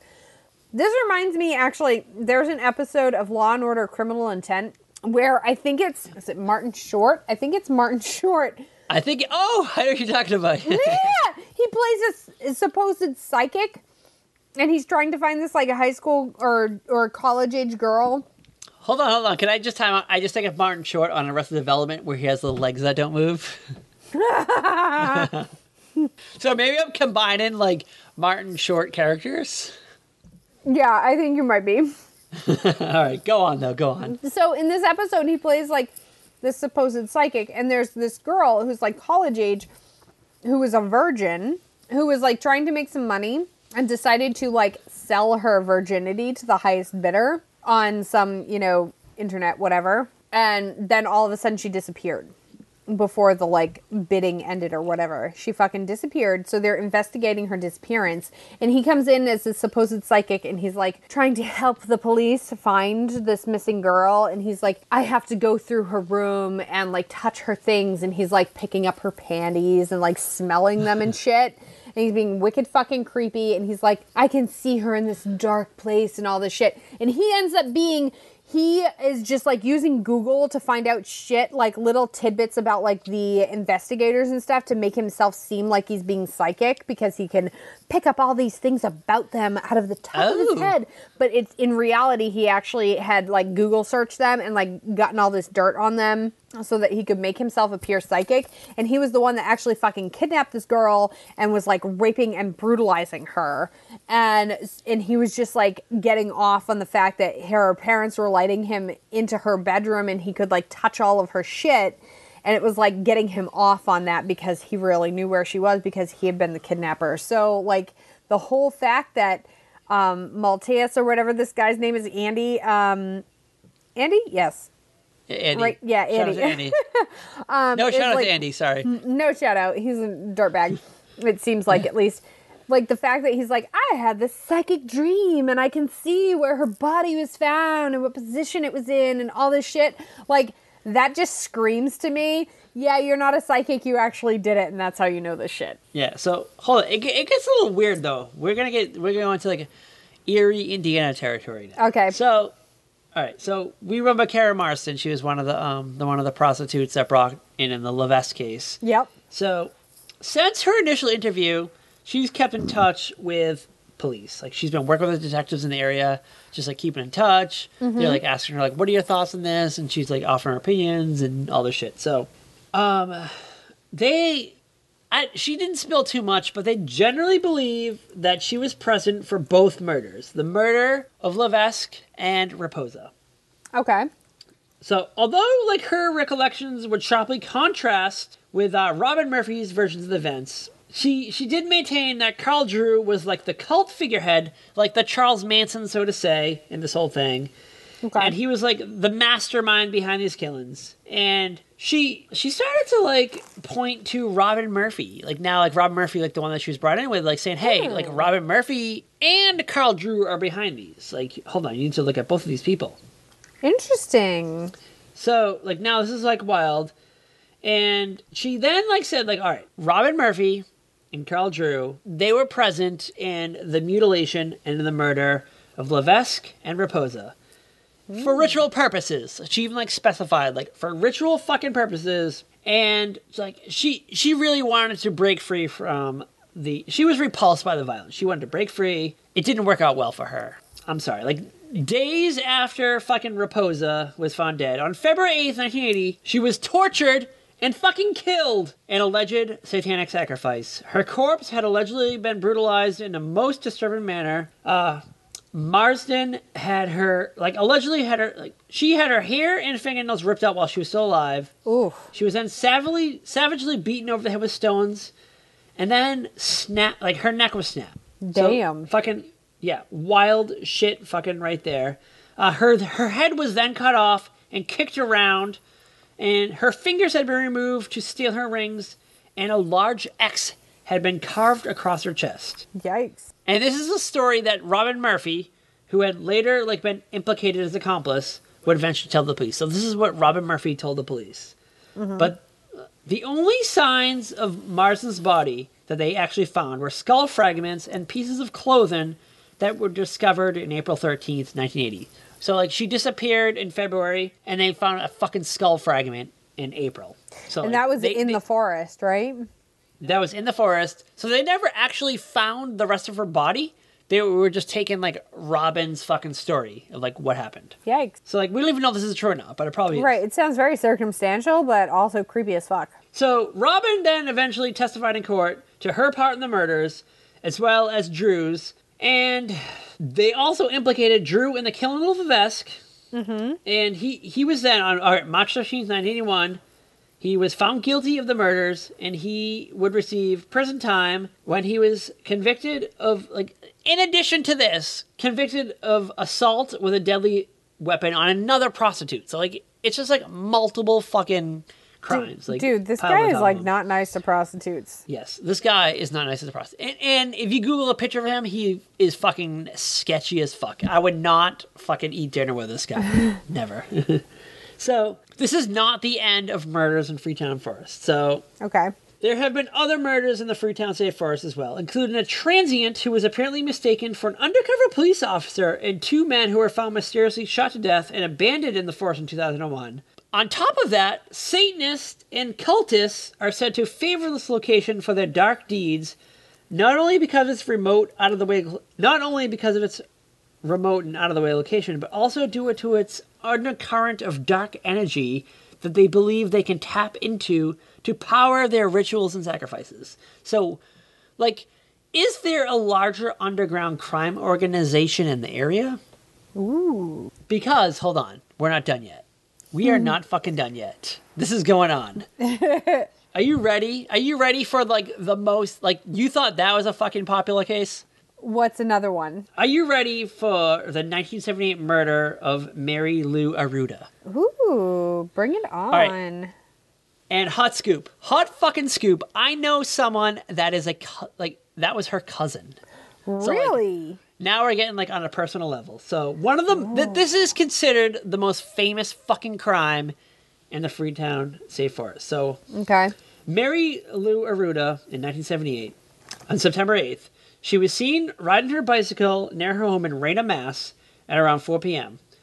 At 4:30 p.m., 30 minutes fucking later, the girl's bicycle was found abandoned by the side of the road with a skid mark from a car and a cigarette right beside it. Several witnesses would come forward to report that they had seen a green car with a black racing stripe speeding away from the scene at around the time the girl is thought to have gone missing. And the police were able to gain enough insight into the driver's appearance to cobble together a sketch of the suspect, which was then placed on a wanted poster and plastered across the area. An intensive police search was also launched into the area of Aruda's last known whereabouts, and her decomposing body was finally found fucking 2 months later on November 11th, 1978, tied to a tree within the Freetown State Forest. Within the fucking Freetown State Forest. It was determined the girl had still been alive when her beaten and battered body had been tied to the tree in a standing position, and she then there lost consciousness. And the weight of her body had caused stress on her neck, ensuing asphyxia. It was determined that she had died the same day she had gone missing. So, wow. She, I guess, fortunately, passed away very quickly. Yeah, it wasn't days and days worth. I just keep thinking of there's an episode of Black Mirror with the woman that like wakes up in the house and has no memory of who she is or where she is. Yeah. And all the people are just like taking pictures out their windows and shit with their phone and taking video, and she's like, help me, help me. And there's people chasing her and shit. And then at the end you find out that she was convicted of this crime, like her boyfriend and her abducted this kid. And her boyfriend tortured the kid in the woods while she took video of it on her phone. And fuck Black Mirror. Fuck Black Mirror. That show just is. And basically, they put her through because her boyfriend kills himself in prison, awaiting the trial, and so she's convicted. And her punishment is to like relive basically the torture that she and he did to this kid. So she's like being videotaped and shit while she's like in complete and total horror and like whatever, and being chased and stuff, and she ends up in the woods. Like that's where it kind of ends, is in the woods, like where they found the girl and stuff strung to the tree. And this just reminds me of that. And fucking Black Mirror is so goddamn depressing. God damn it. Yeah. Fuck blackmirror.com. All right. Yep.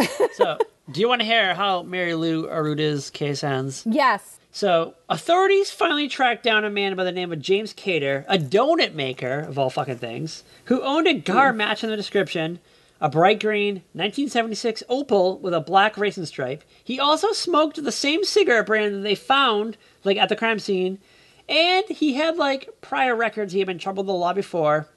And in this ensuing trial, Cater denied having anything to do with the murder, although he would eventually be found guilty for, like, a different fucking crime. So he was, like, I guess, like, set free for this crime, but they caught him on something else. I don't know. The info that I found is sketchy, but... It sounds like he's a scummy guy, regardless. Yeah. So eventually he was sentenced to life in prison, but to this day, like, he admitted to other crimes, but he's like, I had nothing to do with Mary Lou Aruta. And add into this whole fucking thing, people that are like super into investigating this, like they are not convinced. Like they say, like James Cater is not the murderer. Like really, he's like the patsy in this.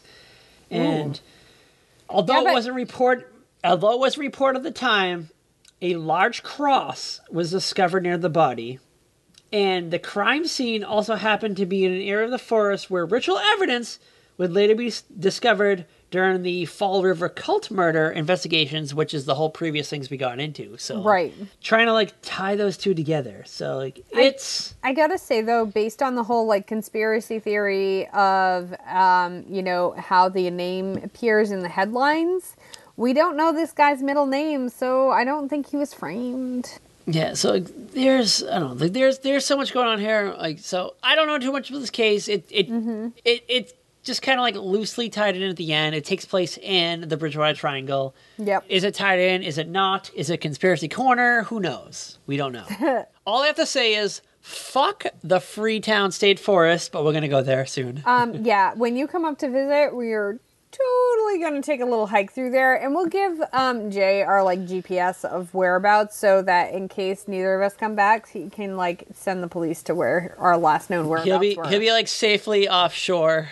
Yeah, we'll leave him at home. He'll be like with our coordinates, and he'll be our backup plan as our scientist as to where we were last seen, so that the police have somewhere to search for our bodies to start. Yeah, and if our bodies are never found, we can be immortalized in this podcast. So listen to us forever. And maybe it was just our escape to Conspiracy Cove. Yeah, who knows? That could maybe we just wanted to escape this fucking stupid planet, and we just wanted to go to a little like woods in the middle of the ocean. We're living in the middle of Yosemite, broadcasting from there. Yes. So you know what? Don't look for us, unless we like send like a secret code. Yeah, we'll send some paranormal signals out if you need to search for us. We'll send a chemtrail out. Ooh. All right, but hold on before we go.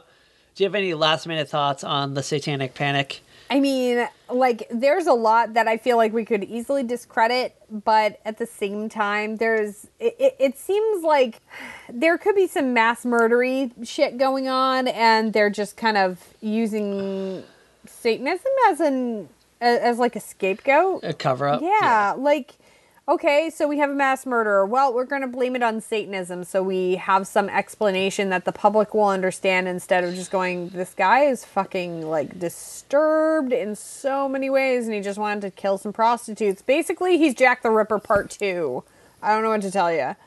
Or are we just like, we fully don't understand murder. Like, a murder is something we need to understand. And people have an easier time with things when they can, like, put it in perspective with other things so they can grasp it better. So basically saying, okay, well, this guy's a murderer and he's a Satanist and all these were, like, ritual sacrifices and things like that. People will go, oh my God, that's so horrible, but I have a concept of why it happened and what it is, instead of going, this guy's a murderer, he just has no reason for murdering, he just likes to murder, and he had no method as to how he chose people, it was just whoever was near him at the time. People can't, like, wrap their heads around that, so it's harder to, like, have people understand and really get behind, you know? Which is why I mostly try to stay in my superstition station, because murder's a muck. It's all around us. People are going to continue to die. People are sociopaths. They like to murder people for no reason. And I'm just going to stay in my home unless, like, a new Marvel movie comes out, and then I will, like, venture out and watch it. That is good. And even then, you know what? I might, like, wait a few days to see if it shows up on, like, illegal territories. I gotta say, that's kind of what we do. I mean, I feel like there have been several Marvel movies where we're like, we need to see that in theaters, and next thing we know, it's on Netflix, and we're like, okay, guess it's out of theaters. We're watching it on Netflix. Well, I will say the last one I watched in theaters was Doctor Strange, and I vomited because that movie made me fucking nauseous. So, fuck you, Doctor Strange. Fuck you, Benedict Cumberbatch. See, we watched that on Netflix. Cumberbatch in your face. Oh, you probably would. No, he's ugly. Wow. He's got a nice accent, though. I like his voice. He did really well with the voice of the dragon, the Smaug, in The Hobbit. Oh, yeah, okay. I'd never seen The Hobbit, but I'll take your word for it. He was the voice of, and he did the motion capture for the dragon, which I think is kind of fucking impressive. I do like him on Sherlock, though, so shout out to Sherlock. Yeah. Have you ever seen... He just sucked as Doctor Strange. He just is a shitty Doctor Strange. See, I liked it, but I liked him as Doctor Strange, but, you know, whatever.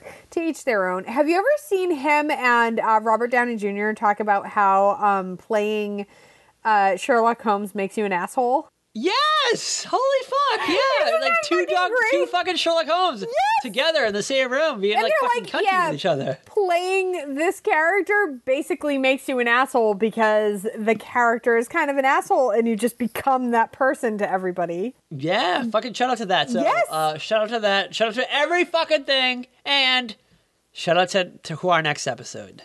Oh yeah. Should we do it? Oh yeah. Should we do it? You know what do you we think, need, girl? You know what we need to do. You know what we need to do. All right, hold on. We've been talking about this for months now. Months! Fucking months! We have so much research on this fucking shit.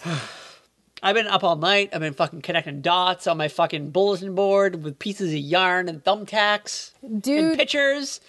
Seriously, I've been watching the skies like 24/7. Anytime I take a step out of my house, I'm like, oh, look skyward. There's some shit going down. Chemtrails! Oh. That's right, motherfucker! We gotta get to the bottom of this shit because I'm pretty sure it's brainwashing us all. I'm ready. Me too. If we don't do it, fucking send us a smoke signal. Send us a fucking carrier pigeon. Send us a tweet. Send us a email. Send us a chemtrail. Yeah, send us a chemtrail. Fucking send us something, girl. Send us something. Save us from the chemtrails, because if we don't, we will die. This whole planet will be ash, and Thanos will turn us into like a little fucking like cluster or whatever happened to Peter Parker. Spoiler alert.